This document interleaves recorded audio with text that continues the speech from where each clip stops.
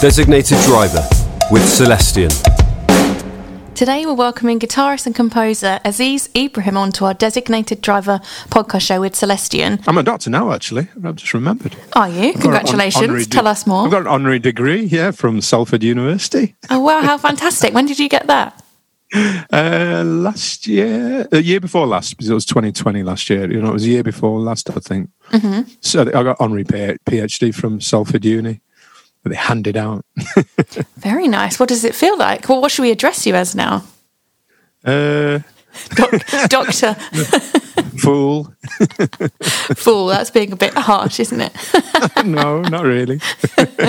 So how was last year for you? Narcissistic? No. I don't know. We Brits, we do feel like we can't, brag about any of our achievements, though, do we? It's the British way, eh? It is. No, I couldn't possibly, darling. So obviously we're quite early on into this year, of course, but what, obviously the world's been turned upside down in all sorts of horrendous ways. What was last year like for you, and how's it been this year so far? I'm guessing you might have had some plans change and all that side of things.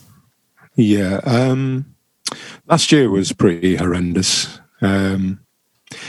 I think we all had the impression that it was short term, but as things progressed, then the reality kind of struck home, really. For me, musicians were kind of different categories. I'm an improviser of life in general. When I perform, I kind of perform in that Frank Zappa-esque way where I never want a show to be the same. I never want a guitar solo to be the same. Mm-hmm. I react to situations. I mean, there's two sides of me. There's a South Asian side of me, and there's the musician side of me, the improviser. And South Asians are improvisers because their history comes from colonialism, and it comes from settling in this country. It comes from growing up and reacting to situations, whether it be racism or just quick thinking on your feet, just to survive or to be, to fit in. And I think in general that applied last year, that I had that skill set, that intuition told me that I needed to make changes immediately. So as soon as we went into that lockdown, I found myself retraining myself just because I wanted to. And I embraced the digital world.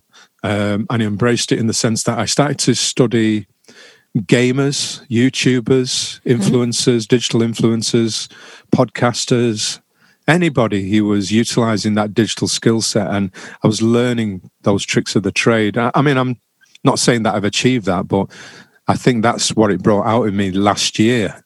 So all last year was spent that kind of YouTube study of how to change my practice to a digital practice, and also how to kind of look at the music industry and see how that's changed, because it's completely changed. And the business model, record labels are still applying the old model, even though they are selling digitally and applying their rules and laws digitally, but they can't compete with the gamers, the content they put out every single day. And then this year has been the same.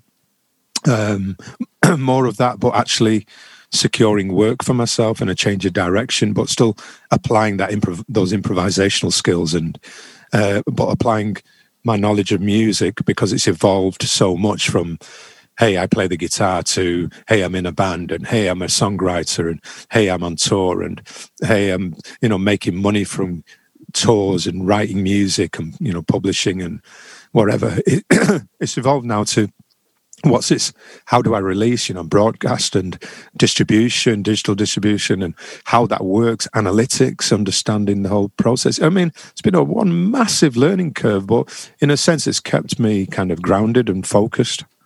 I hope that answers the question. No, it definitely does. Do you think, in a sort of way of looking at like a silver lining, it's good that you've been able to find time to look into all these other things that perhaps you wouldn't have done otherwise? I mean, I would say that, because I try to, for my own sake as well, I try to stay positive, because, life can throw you so many blows, and this is a major blow for the world. for people in general. Lifestyles, livelihoods, health, well-being, mental health, well-being, so important. And to some people, they're just words. But for me, I think I've strived to stay positive. And I have my moments. I mean, I've been through kind of traumas myself the past few months and lost close friends.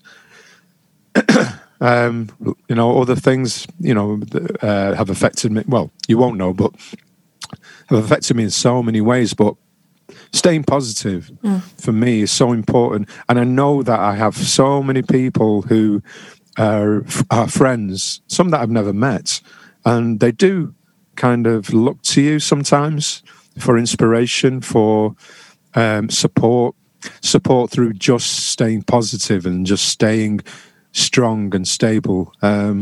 Occasionally I've lapsed into, I'm the one who needs help, but then I've almost deleted anything that I've written. I've deleted posts because I know that it's important to, not that I'm a role model, but I know that I have influence on people through my own nature and positivity and struggle. My struggle in music to achieve what I've achieved has been hard work, and other people, I think, aspire to achieve better than me. So, and I like that, and I want to keep that positive message going all the time. Yeah, absolutely. And we're all about that at Headliner as well. That's actually one of the main reasons we started this podcast series last April, I think it was, because obviously it's very doom and gloom out there, isn't it? So we wanted to just keep that positivity up, see what creatives are doing during this difficult time, and just creating that sense of unity. Like, we're all in it together, aren't we? So I think you spreading that positive message is great, really. I think that we despair sometimes because we think, what can we do individually? But individuals make a difference. They so make a difference because they inspire others, or they provide support, and then we network together, and then that network creates a very strong foundation. I understand how that system works, so that's what kind of motivates me and drives me. Even when I drop low, I do manage to pick myself up, but I'm very old school. I'm a 60s child, so I'm very old school in terms of self-motivation without support groups. I was supported by my parents, so I was fortunate to have two, loving parents. So I was supported, roof over my head, schooling, those kind of things, love in the house. So I do understand the message and the importance of it. And music is the core element for me, that it's so important to me, far more important than almost anything else. And it's been my common bond. And it's a medium which requires no passports. I always say, no passports required with music. The friendships that I make, the creativity angle, so many aspects of it. And that's just coming from a working class kid, who can have a very sarcastic streak in him. Yeah. That's lovely. That's lovely to hear a bit about your background and sort of outlook on everything.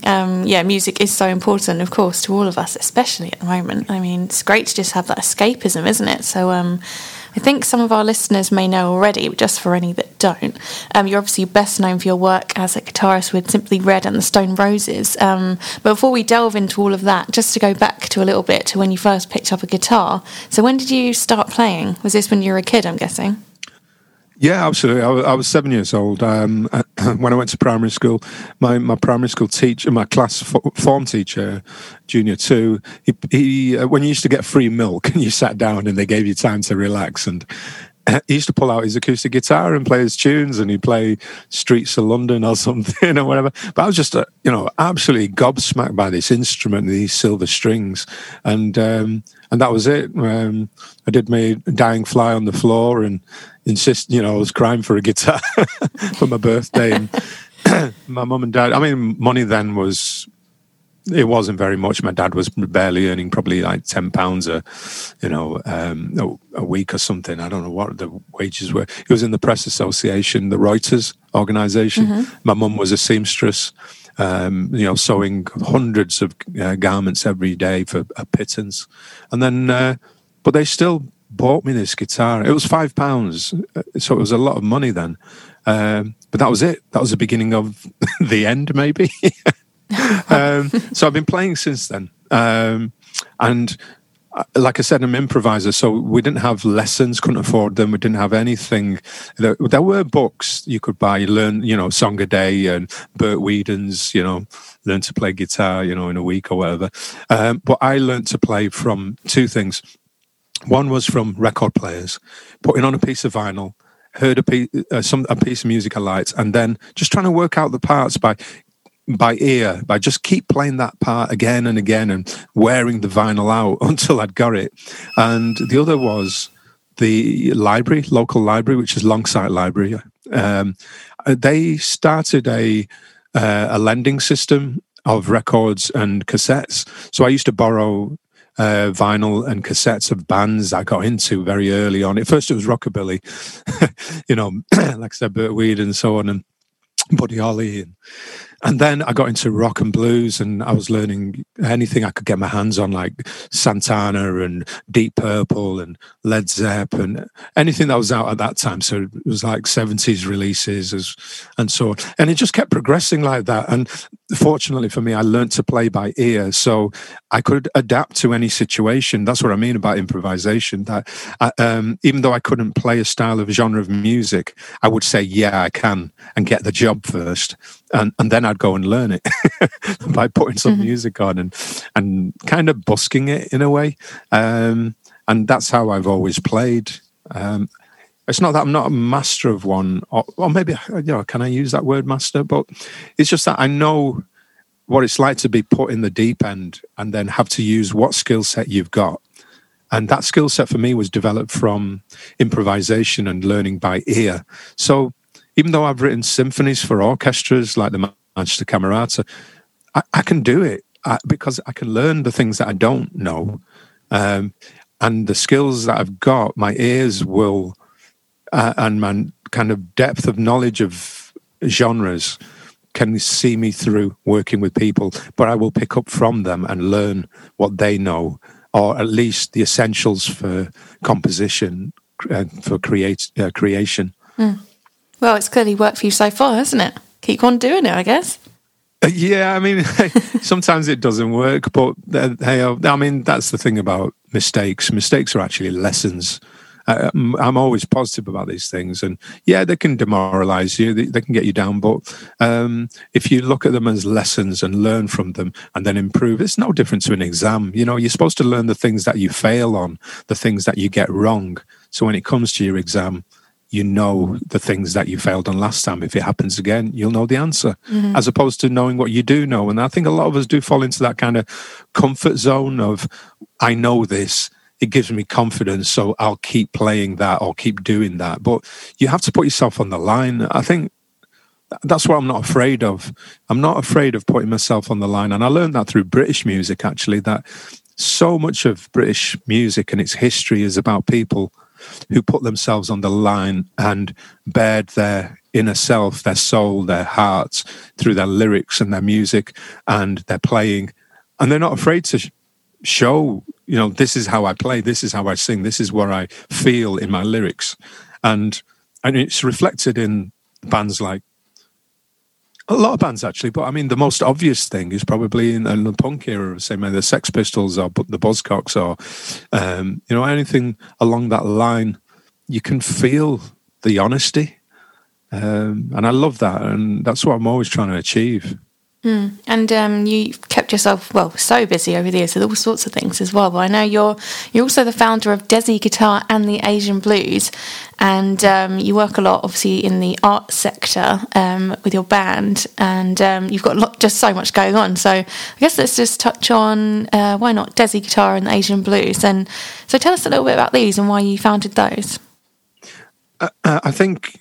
it all boils down to identity. So I spent, it wasn't because I was working with the Arts Council, but the Arts Council it did definitely help me, because they funded me for 3 projects. And they were about research, really, about identity, about the South Asian culture and its kind of current situation to its history.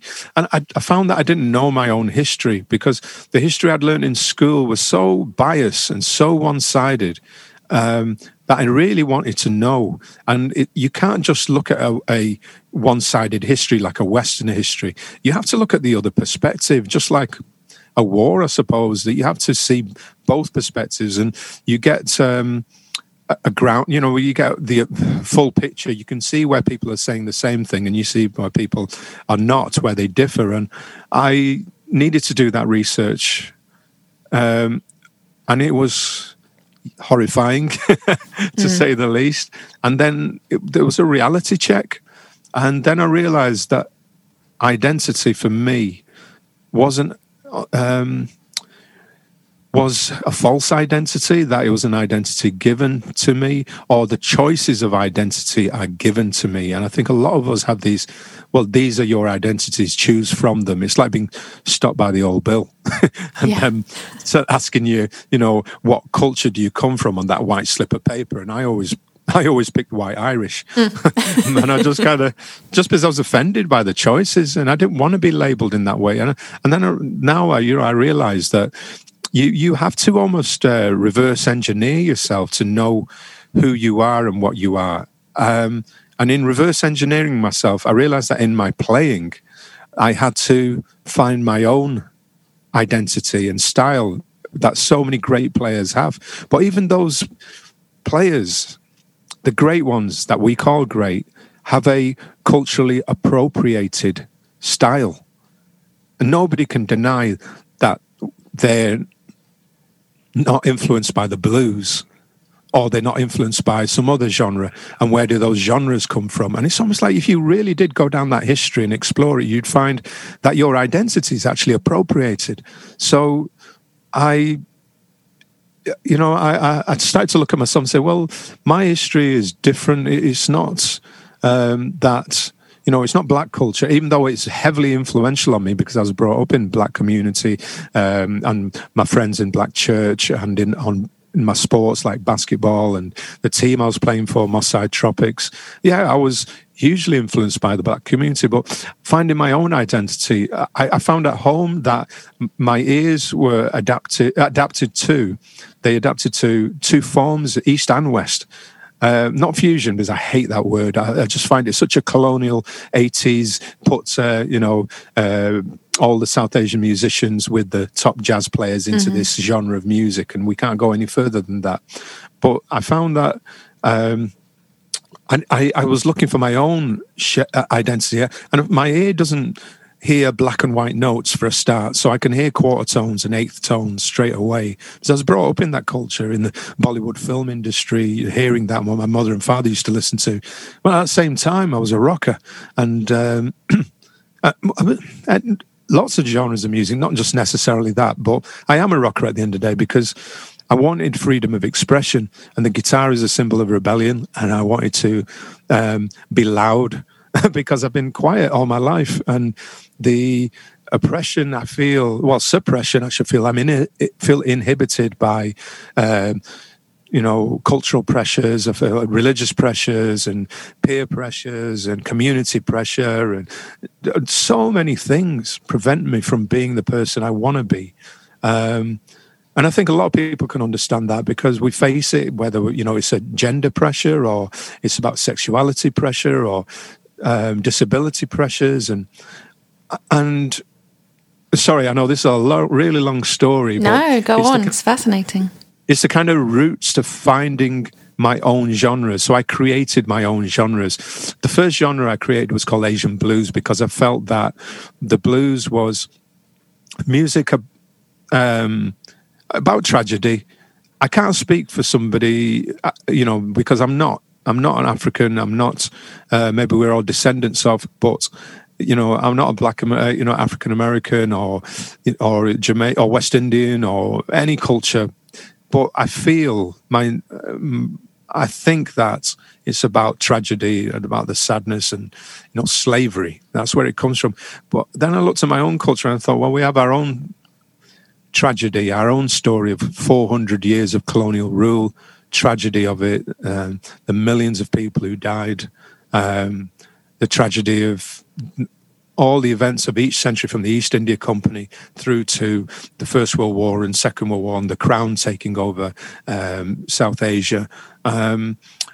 So that influences in my father. My father's journey is being in the Indian Army, seeing partition, not seeing everybody die, but he witnessed and understood that trauma, because he went through it, and we lost family through that. Pakistan was formed, East and West Pakistan was formed. And then moving to England, he got a job in the Reuters Press Association through a very close friend of his, settled in Manchester. I was born in Manchester. I was born in Longsight on a council estate. I grew up happy, poor but happy. And then that other influence started, that British influence, the schooling, the friends who were white, English, Irish, predominantly Irish in Longsight at that time. And then my other friends who were Jamaican and Trinidadian and Bajans. And I had this kind of melting pot of cultures influencing me, and the sports and the music. And music made the friends. I was playing guitar from 7, and all through school I was making friends because I used to bring the guitar in. And I felt this blues because I faced racism at school, and I was, bullied. I was chased by gangs, not all skinheads, but the skinheads that used to chase me. And when I used to get beat up, I had this kind of my own blues that I went through, even up to this very day. Even today in music, I still face that racism. It's a little bit more clever. But that was my Asian blues. That's what I mean by this. It's such a long story that to tell you what Asian blues is, I have to explain almost the trauma and tragedy of South Asian history, and why I called it the blues, even though that is a African or Black American, African American thing.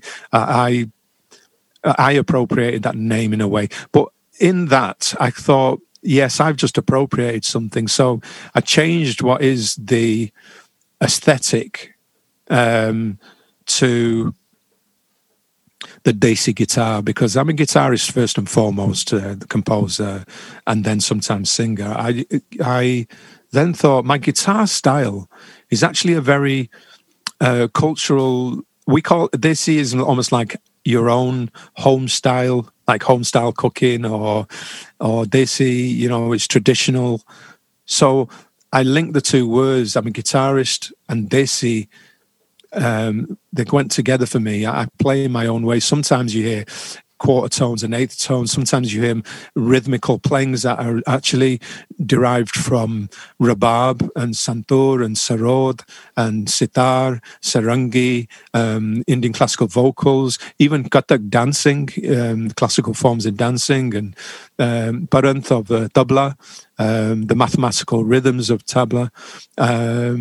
And also my heart and soul mindset of my Punjabi background, the rhythms of Bhangra, all those factors play a role in my guitar playing. So it's my own identity. It's not one that I share with any white culture, in a sense that it's not derived from the Manchester music scene in that sense. There's nothing in it that is Oasis or Stone Roses or Smiths or New Order or Joy Division, or it's not that at all. Even though I live in Manchester and I've had the honour and privilege to have played in the Stone Roses and written and played with Ian Brown and then outside the city with Paul Weller, that's just a fraction of. So even though you might say, oh, you are most known for your work with, I actually know that most of South Asia knows me for my work with Overload, which is a Pakistani group from Lahore, or they know my work with Dalbir Singh Ratan, a amazing tabla player from Birmingham, who's a student of a world-class player called Shri Sukhvinder Singh Namdari, world-class tabla player like Ustad Zakir Hussainji. And so, do you see what I mean? That we have a difference of perspective. And the world, you might think, and this digital age really shows it, that you might have a perspective that the world is about this genre of music or so forth. But in actual fact, continents, millions of people now, billions of people that you're getting to through the internet, through digital technologies, actually are telling you, I'm clicking on this, I'm viewing that, look at the numbers, 1 billion, 2 billion. And it kind of makes perspectives kind of shrink and make you realize the global picture. So in the global picture, my style is called the Desi guitar. It came from the foundations of the Asian blues, but that's what I call my style of playing, yeah. Sorry, I know that was really long. No, it was an unexpected answer, but brilliant. And now I'm just curious about your particular style of playing. So have you sort of incorporated that into what I would call, or anyone might call, your mainstream works? I'm doing air quotes, which you can't see there. So, for instance, the Stone Roses, yes. Simply Red, that sort of thing. Or do you adapt to, the genre that you're playing with at the time? It is always there. It's like I can't think and cut out what is me already. I'm not a session player. I used to be in the early days, but I kind of changed because I realized that I didn't want to be playing what people were paying me money for. I wanted to play the way that I naturally play, because that's what I've learned from the greatest bands in Britain. To play the way you naturally play is the best way, and the most iconic, and the most influential, and historic, and influential in terms of how you inspire other people. I mean, I want to see other young people from Southeast Asia and South Asia and Africa, wherever, and South America, kind of looking at my playing and going, I want to do that, but I'm going to do it that way, and look into myself and find my own identity. So the playing is always me. Even when I was playing with the Stone Roses, I could have ironed out every nuance of me and played it as John Squire. But I'll never be John Squire, and John Squire will never be me. And the Roses are a band. They're not a bunch of session players. They're a band. They're your friends, your mates. You're supposed to be yourself. It's like you wouldn't act with your friends all the time, would you? They know you. They know your character and nature. Mm-hmm. They want a conversation. They want an honest conversation. So music is an honest conversation. I can't be in a band. And I had this issue when I was with, I did do a session in around 2010 with Stephen Wilson from Porcupine Tree, and went down that prog rock world tour route. And fortunately for me, racism and the way the world works prevented me from continuing because of a visa refusal, because I is Welsh, as I like to call it. And that's what they said. I said at the US Embassy when they turned me down in the middle of a world tour. But I struggled with that, because it was like playing other people's parts again and trying to neutralize myself in a way, which just didn't work. But being myself and being honest in the way that I play works best for bands, and works best for me in terms of writing new music. And I think there's a vicious cycle in when you start to become a session musician, because you are looking to please people and you're always trying to do what they want because it's their track. And I'm not saying that's wrong. I'm just saying it's not for me. That I had to burn bridges so that I couldn't go backwards and reverse engineer my playing, meaning that I lowered my straps so I couldn't even play the chords and the scales that I used to zoom through as an 80s Ibanez guitar speed merchant player. So I wanted to learn about the identity within playing. How do iconic players how have they developed their identity from, like I said, from the Sex Pistols to, I don't want to name names, because some of them have, like I said, appropriated their music so much. And I suppose I have, from the influence of great players like Jimi Hendrix, that I kind of aspired, because I saw him as an icon not in terms of just his guitar playing, but in terms of, it was a black man, an African-American, who was changing the world, and he wasn't played on black radio. And I could relate to that I didn't fit into my own community, and the South Asian radio stations weren't playing my music, and I was in the mainstream playing for, rock groups like Asia and Stone Roses and Simply Red and Rebel MC, and working Ruby Turner and Errol Brown and Hot Chocolate, Ian Brown, Paul Weller, so many things. And even on the prog rock scene with JBK, Jansen Barbieri Khan, and Yukihiro Takahashi-san from Yellow Magic Orchestra, a real depth of progressive music to Indian classical to soul and R&B, and 10 years in reggae music. But what I learned is that identity is the key of it all. And I'm just honest when I play. I whatever comes to my heart and my mind, my soul, I play within it rhythmically. You might not hear it in a scale like you identify cliches of music. You know, it's like there are so many cliches in music that you relate to through films and film culture. But it can be in the music through the rhythm.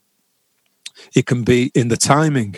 Not just a choice of scales. So when I play the guitar, I can choose a scale which represents a rag, for instance, or I can choose a choice of notes and melodies which are almost out of the film's Bollywood school of playing, but that's melody still. And the part of it that I find I draw from British music culture and American and other countries too is the attitude and the expression, that kind of freedom that comes from drugs, sex, rock and roll. It's because I'm sober as a judge. I'm a I'm a bad Muslim boy, and it's. That inhibition prevents me from being, say, disrespectful to my parents or to my peers and things. And yet, in the rock and roll industry, you throw all those things away. And that's free. That's real freedom of expression. And everyone knows the stories, the Ozzy Osbourne stories and the Sex Pistols stories and the you name it stories. And I just love that freedom, that beauty within freedom of expression. And that's where all I'm trying to achieve. And I can't do that if I'm being confined by people to this is what you need to play. I like the Frank Zappa approach. I don't think shows should be the same. It'd be so boring to me, I'd be like, well, if I wanted to do that, then I'll go and clock in, Yeah. And I guess that explains why you've done such a wide variety of projects and all kinds of things. You've done, I think you touched on it earlier a little bit, you scored a South Asian symphony for the Manchester Orchestra, you said, and music for the Camerata. PlayStation game. That's right, sorry. The PlayStation game Eliminator, wasn't it? So very different projects there that you've obviously taken on. Maybe, I'm guessing, for the reasons you've just said, you don't want everything to be the same, right? Those are just the things that I've been faced with through perseverance and putting out instead of making things about money. If you put out, you perform, you play, you just stay positive, you go out and meet people, and somebody recommends you to somebody else. And that's Mike Joyce from the Smiths, ex-Smiths drummer. He recommended me to the Manchester Camerata because they'd approached him about some work. But when we got talking and I told them what I was doing, it just coincided with the 70th anniversary of India's independence. And I said that I could write a South Asian partition story for them. Oh, and I was like, no big deal, yeah. And I was thinking in my head, like, can you? You haven't done that yet. But I did say that. And then I went away and drew on things that I'd done in the past. And I formulated a story from albums I'd done and then created this symphony. So the challenge was there. It was fresh and new. And this is what I really wanted, the next step outside of the rock and roll world where I've done all that, throwing TVs out of hotel room windows sober.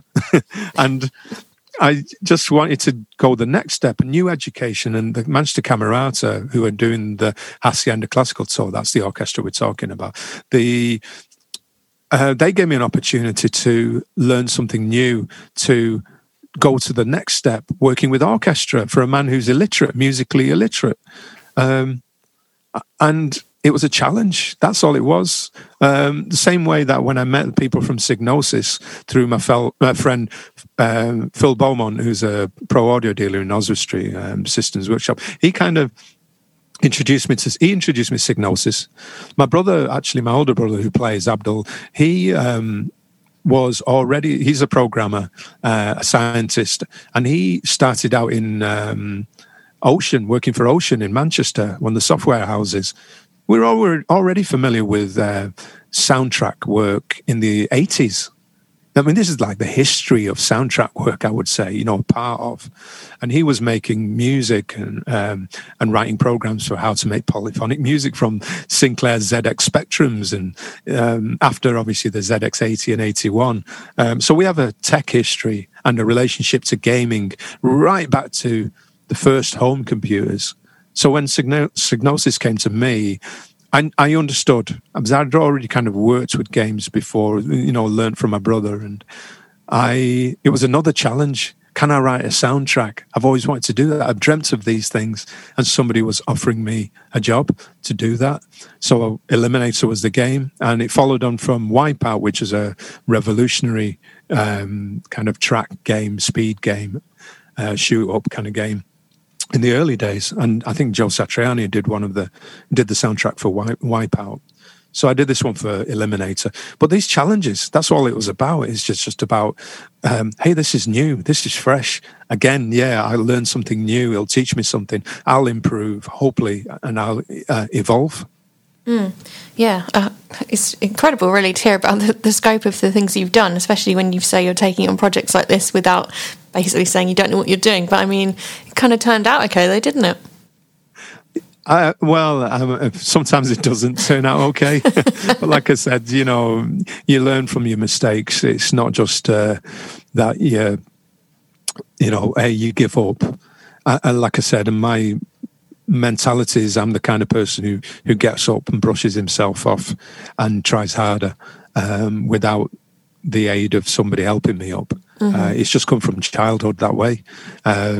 And when I was working with the orchestra, obviously I didn't understand arrangement, but the arranger, who was really helpful, he kind of allowed me to, as we were using Sibelius, to throw my melodies in through a microphone, and that would be converted into notation, which I saw. And then I realized the way that the octaves were so important, which stave that the music lay on, decided which instruments it went to, almost, because they lie in different octaves. And I started to develop that sense of, I know when I want a part to go to the violas instead of the violins, or I want it to go to the cello, or instead of, is it a clarinet part or is it an oboe part? Or I started to see what he was doing. And then the part that was missing was because he was arranging and writing parts. And I was like, I don't like those parts. It was the creativity, the composition part. And I found that my strength lay in composition and gave me confidence to write for a whole orchestra, because I understood melody and composition and I had confidence in it. And I could say, no, I don't like that. I want this melody and I want those instruments to play it, and drop this to that instrument because I want it to feel the low end within that. I want clarity within these instruments, so I want it to go to the wind instruments. And that confidence came from my solid foundations of understanding songs and melody, and knowing that I could learn what they could teach me and combine it with my skill set and then evolve to the next level. I don't know if that's clear or not. I'm not very good at explaining myself. No, I think you absolutely are. Absolutely. And I think you're quite modest as well. You didn't mention this earlier, as well as being a doctor. I've seen as well, this is amazing. So the Queen recognised your contributions to the great British economy in the sort of culture and the music industry in 2005, wasn't it, with Brian May, Jeff Beck and the Bee Gees, none other than the Bee Gees. So tell us a bit about that. What was that like? And the late, great Jim Marshall of Marshall Amplification, who supported me for decades and decades. He was there with his brandy in his hand, and he'd been to many. He's Sir Jim. And I was just sat next to him, and I didn't tell him that I was in Indorsea, but we just had a chat about the palace, and which were the toilets that John and Paul used to build a bifter. And it was an amazing time, to be honoured by the Queen per se. But I mean, for me, it was like I wanted to see what the palace was about, because for me, the royal family and the history with South Asia is, well, let's not even go there. Yeah, let's not go there. That could be a whole other podcast. We've already done, taken up probably half an hour with the introduction. So well, if I explain the work I was doing at that time, from 2003, I was working with the British Council. The British Council had a fantastic company funded me to perform and to teach, to run seminars for young people and for music colleges and universities and in general performances in Northwest Africa, in the Middle East, and in South Asia. So I was probably one of the first rock musicians playing from the West, playing in Libya, in Syria, in Jerusalem, Tunisia, Morocco, and then up to, like I said, to Jerusalem, and then across to Pakistan, tours there, India, tours there, Bangladesh. So I did a lot of work across Northwest Africa, Middle East, and South Asia. Maybe they chose me because I'm British, Pakistani, Muslim. That's how they classify me. But so I suppose they wanted to show a relationship between the Muslims of the United Kingdom and how we fit into the country and what our perspective is, and sharing that perspective with people abroad who have a picture of, bowler hats and brollies. So, and it's to break that generalization, the stereotype per se. A British Pakistani Muslim rock star is kind of breaking that perception, I suppose.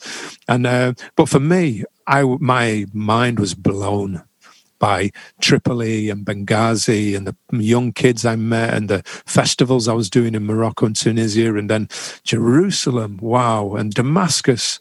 I saw these places before they were blown to bits, and the way that people lived and the friendliness of them and the love, the humanity.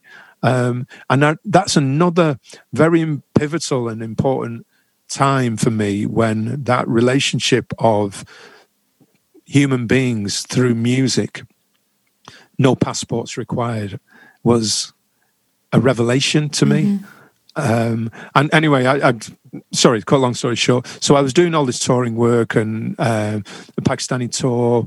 I mean, when I went to Pakistan, I met all my relatives I've never met before. Oh, wow. I hadn't been to Pakistan since I was a child because I was afraid of my arranged marriage to my cousin, and we grew there was some kind of, they call it besti, which is disgrace. You've disgraced the family. You've dishonored the family. If you turn somebody down and it's a relative or something like a cousin.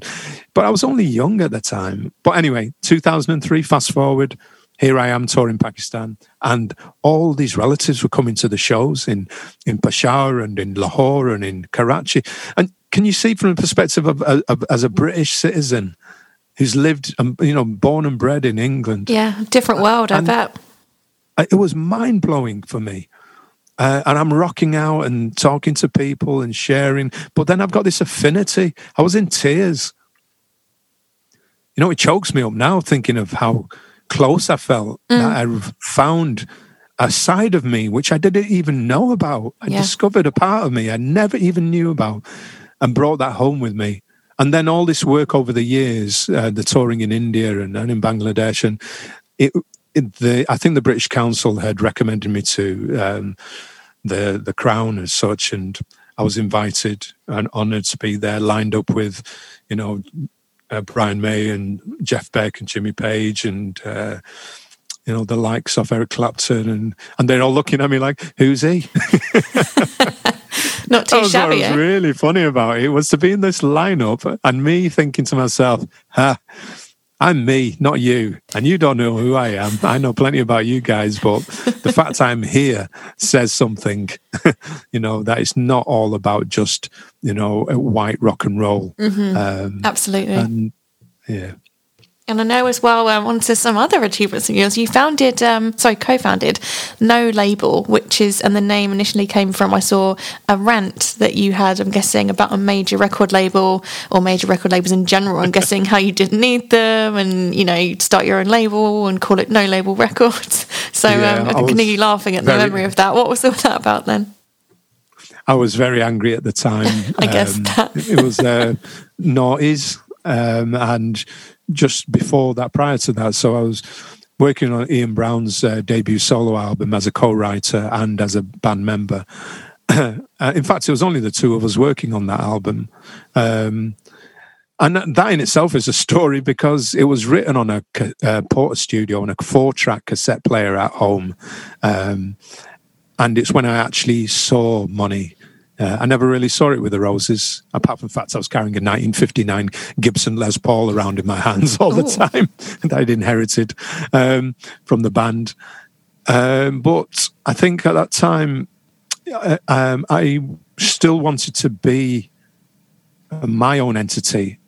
I developed as a songwriter with Ian Brown, and then I started writing music, and I put a fantastic band together with Mike Joyce and Andy Rourke from the Smiths. So, people don't even know this, but at one time, I under my own name, Aziz, my first album, Lahore to Longsight, was an album with the rhythm section of the Smiths and myself as a trio. And because of 9/11, it never went anywhere. The American tour was cancelled. Mm-hmm. But prior to the formation of this band, I was trying my best. I had the publishing deal because I owned 50% of a lot of songs of Unfinished Monkey Business and songs on Golden Greats and songs after that, Solarized and Greatest, and with Paul Weller on 22 Dreams, or which songs were on? There were other albums as well.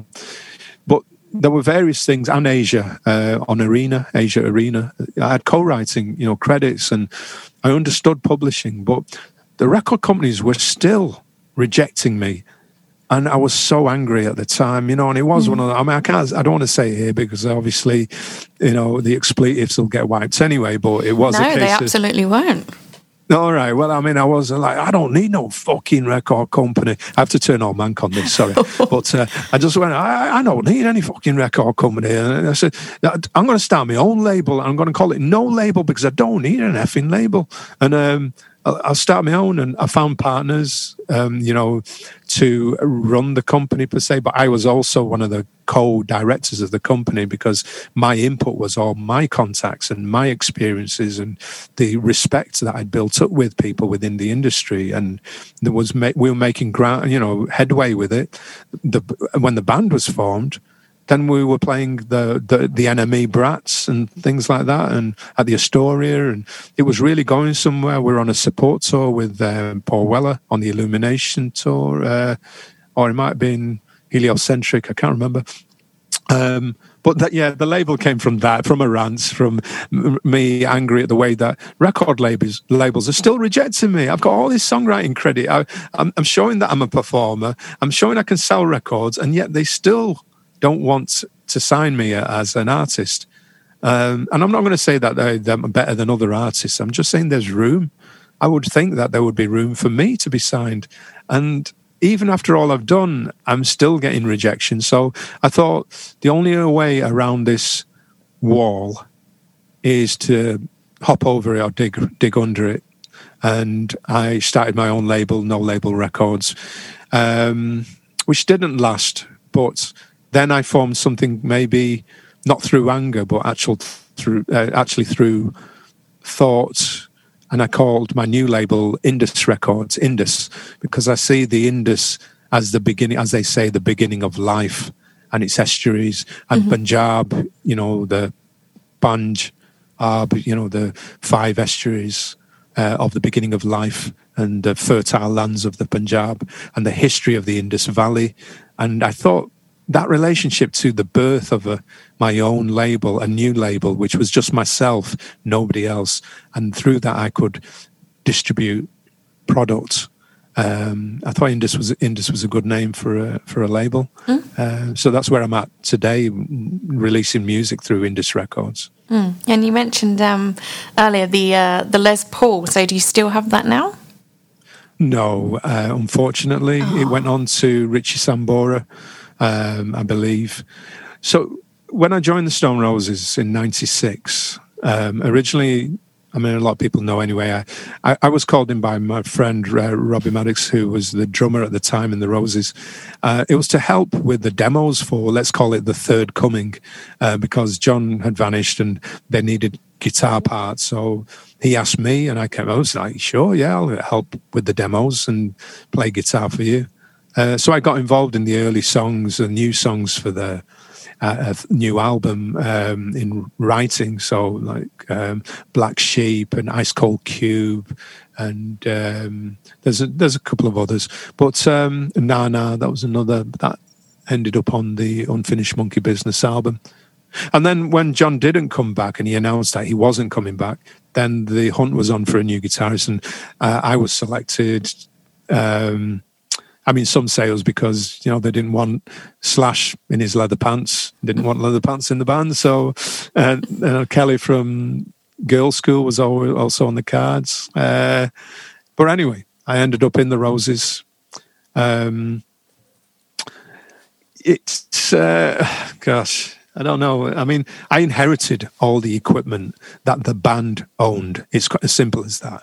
And when I say inherited, I'm the guitarist, so therefore the guitar equipment comes to me to play. I don't own it, but the band owns it. Mm-hmm. So I inherited a 59 Les Paul. I inherited a 1959 Gibson ES345, a 59 Strat, a 61 Strat, 64. It was a two-part Strat, so it was a 64 and a 62, I think. Sorry, I inherited vintage Marshalls. I inherited Kendricks and vintage Fenders, Twins and Super Leads, Plexis, Marshalls, and I inherited Fuzz Faces and loads of pedals as well. And oh my God, what an experience to actually go from that kind of here's my cheapo whatever to I mean, I had some decent guitars because I bought them with my own money or through the endorsements, maybe through Ibanez, different companies, and Godin guitars provided me with, instruments all my life. But when you inherit vintage instruments, you soon realize what the quality, what they say, how they play, the reason why they're so revered. And I was carrying this 59 Les Paul around in a beat-up case on flights and, in like notorious little areas and, not even thinking what the value of it was. But fast forward to the demise of the Roses, the 59 Les Paul got sold because of probably due to tax reasons, to pay bills. I mean, that was my decision. It was the band or Ian's decision. So it left me and it went through a music shop and then got sold, I believe, to Richie Sambora. But it was mine after John Squires, as a player. I played it for a few years. I recorded it on Ian Brown's Unfinished Monkey Business. I recorded it on Golden Greats. And same with the other guitars. They're the instruments on those albums. And then it got moved on. But, oh my, it was just unbelievable. That's when I changed. Again, I evolved because the instruments I was playing had Floyd Roses and things like that. And these had fixed tailpieces. And in playing it, I found that I was playing in a different way and composing in a different way. But they were the instruments that I needed to record the parts with. And then I kind of left my Floyd Rose whammy bar instruments behind because these had such stability and unique vocal qualities. I think that's the best way to describe them. They had unique vocal qualities that I changed. And I suddenly was in a world of Fender and Gibson and Gretsch and Rickenbacker, and those voices were on the recordings that I was making.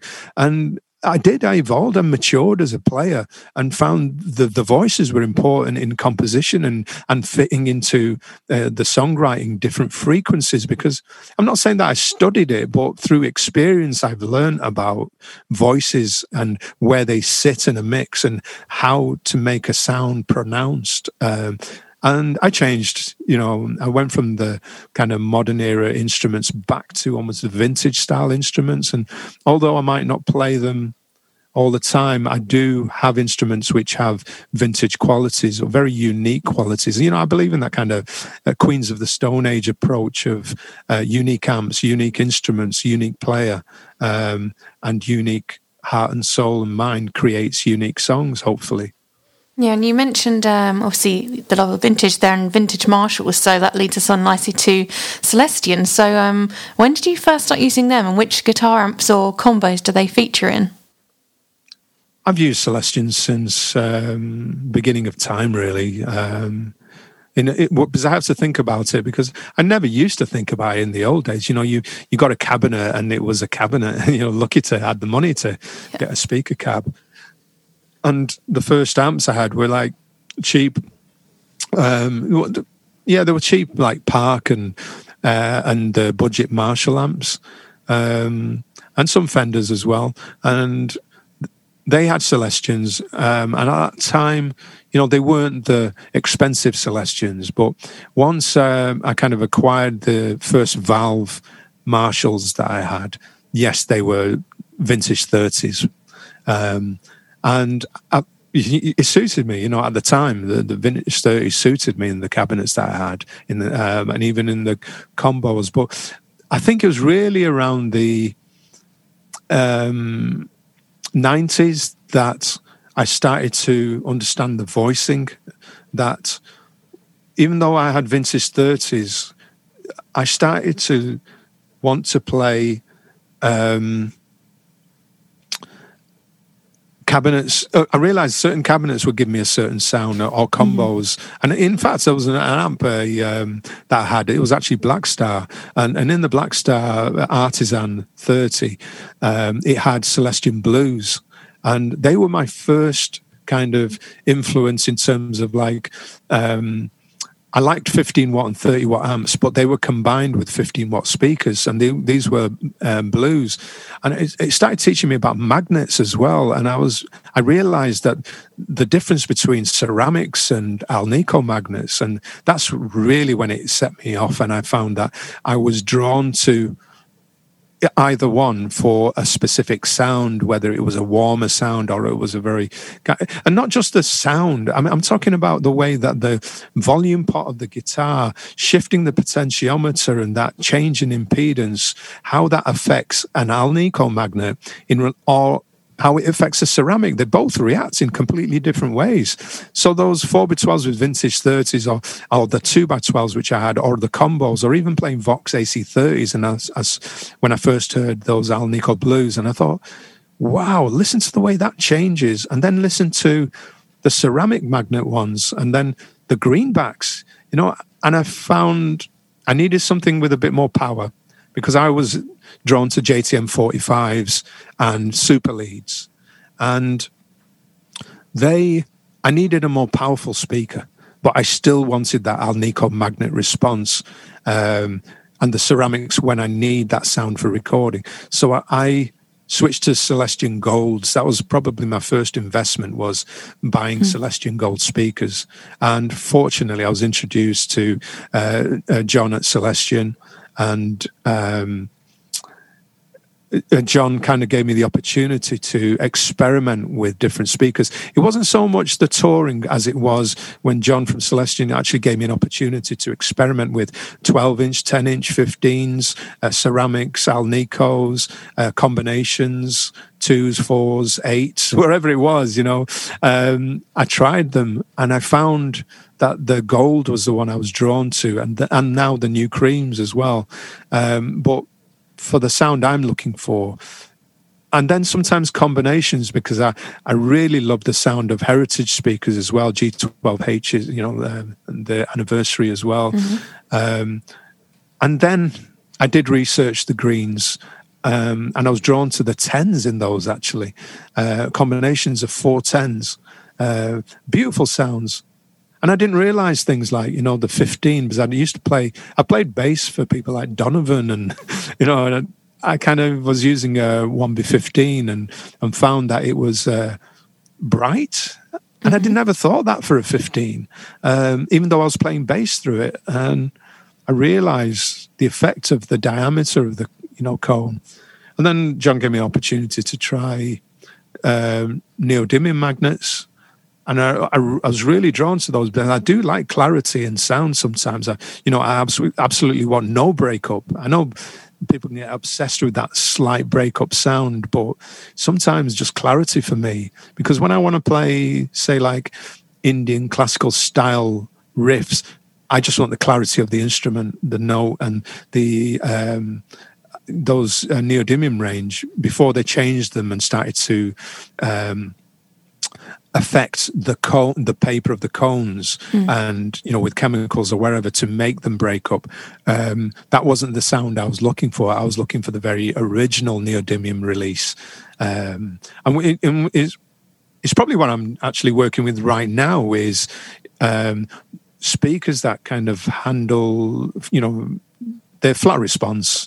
I'm working with some digital amps a lot, and I'm trying to work with flat response cabinets a lot, and they vary so much. Obviously, the construction and the way they work with the components. But going back then, I think touring-wise, I went through the world of 800s and 900 JCMs, but it was actually the JCM DSL, the JCM 2000 series and the DSL 100 and the 50 that I used. And I was aware that Jeff Beck was using them at the time, so I thought I'm going to look into it further. But that was my mainstay amp at that time. It was a beautiful constructed amp, and there were amps after that I used as well that were aimed at the kind of plexi sound.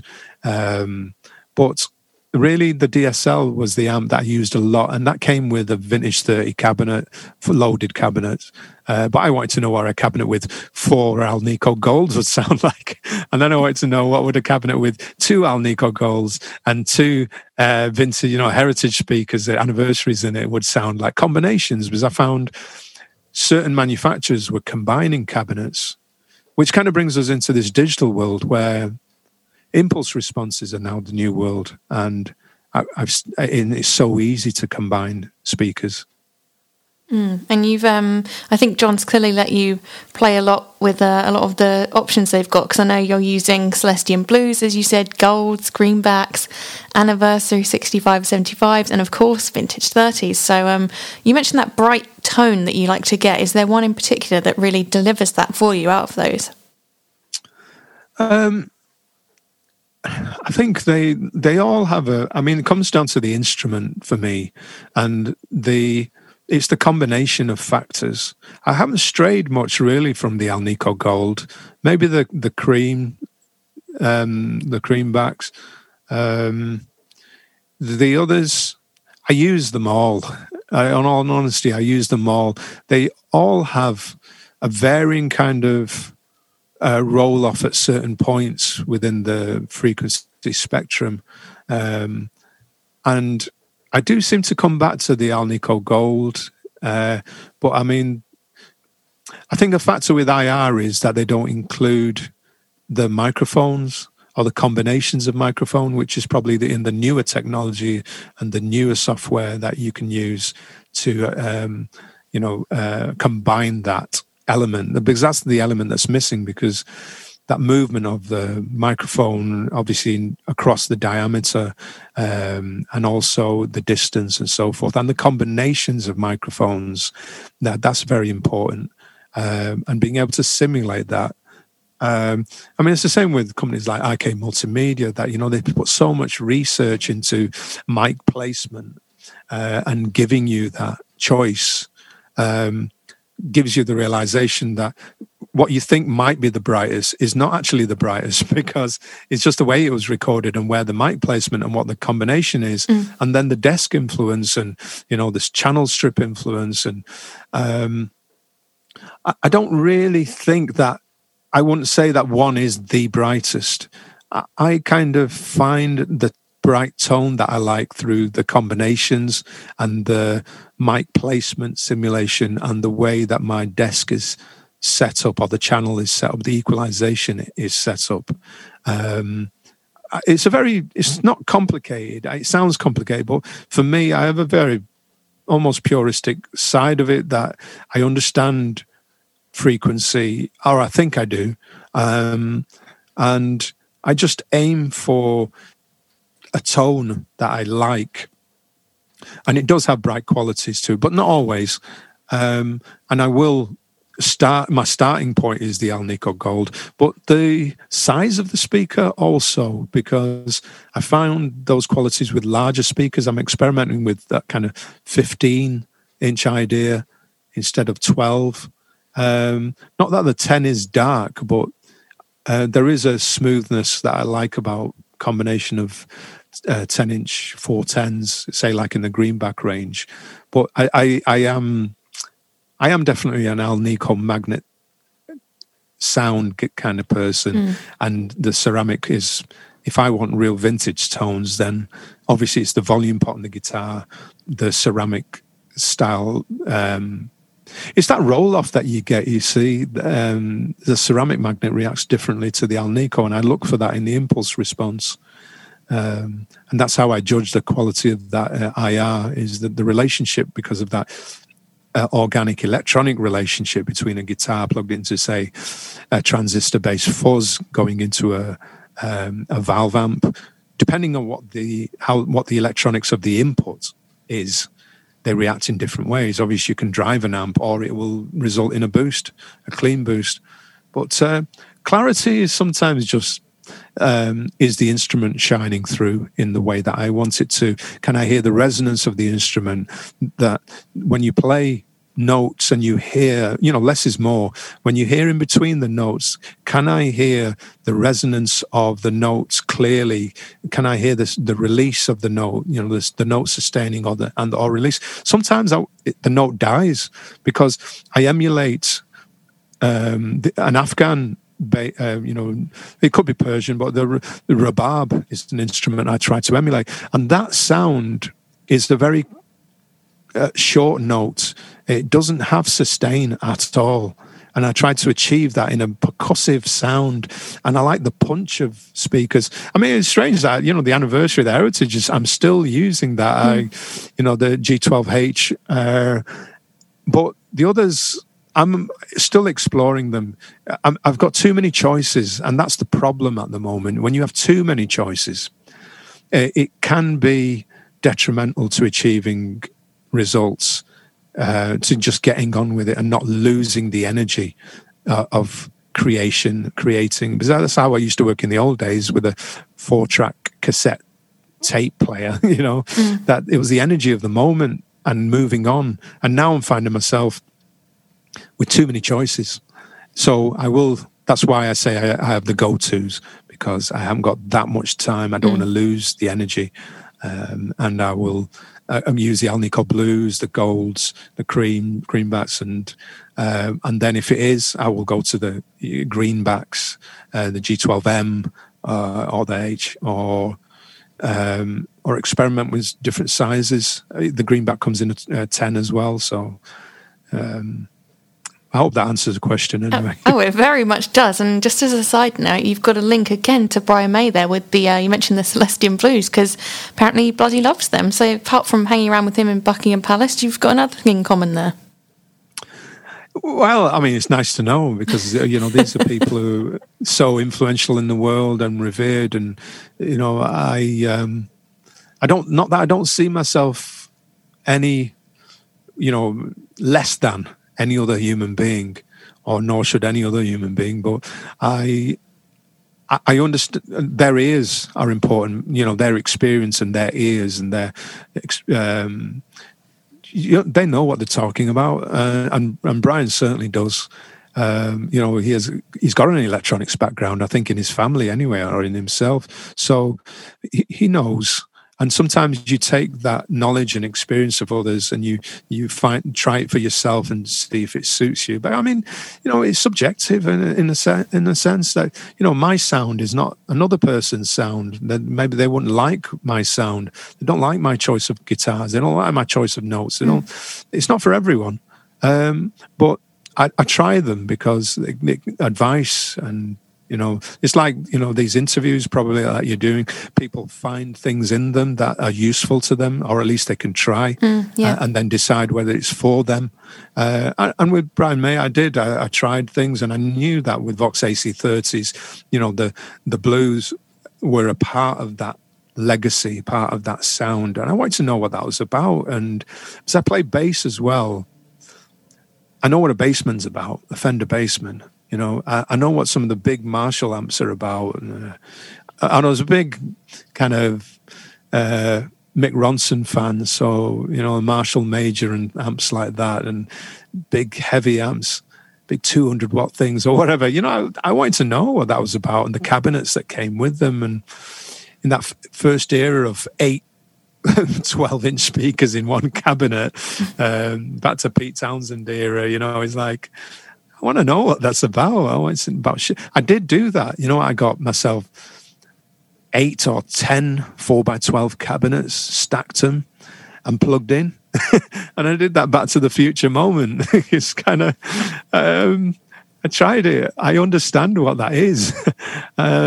So that movement of air is...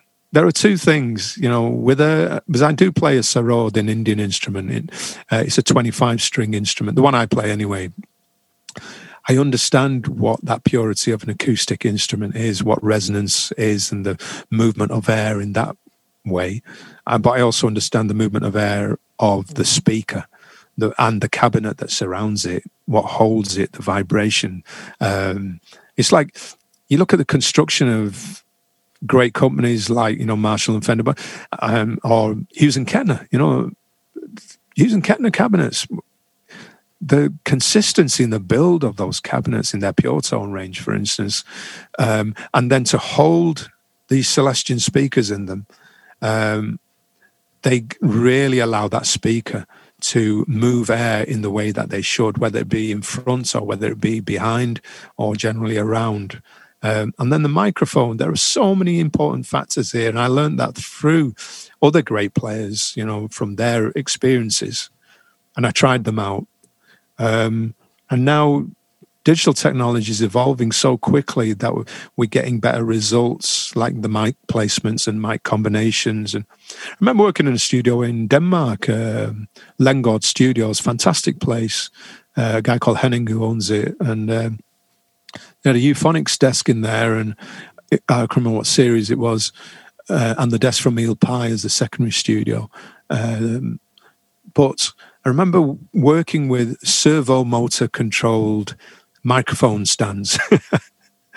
And it so much relates to today, where you're simulating distances, number of microphones, types of microphones, type of speaker, size of speaker, diameter, all the parameters are available to you. And I just remember those days of when you actually had mechanical arms that moved these things, and without having to keep running in the live room, you could hear them from the control room, the differences that they made. And sitting here with a laptop and working with impulse responses and simulations, it reminds me of that. And I try to achieve those same results because the ease of use, combined with creativity and not losing the energy, and that's where I want and what I need. Mm-hmm, absolutely. Yeah, you can really hear the passion behind it as well, and how much you've enjoyed playing around with all these bits of tech over the years and still do. So I think that's a lovely note to end on. So I just want to say thank you so much for taking the time to join us today to talk about all the things to do with your music career, all the wonderful things you've achieved, and your love of Celestion and all things tech, really. So thank you so much. Oh, thanks for letting me share. Oh, you're more than welcome. We'd love to talk to you again someday. I'm sure you're going to achieve a lot more things in future that we'd love to hear about. Well, I hope we all do. Yeah. I hope we all do. I hope we all have the opportunity. Yeah, when we can all leave our own homes, that'll be the day, won't it? Absolutely. All right. Thank you so much then. Have a great day. Thanks, Alice. Bye. Thanks. Bye. Headliner Radio, supporting the creative community.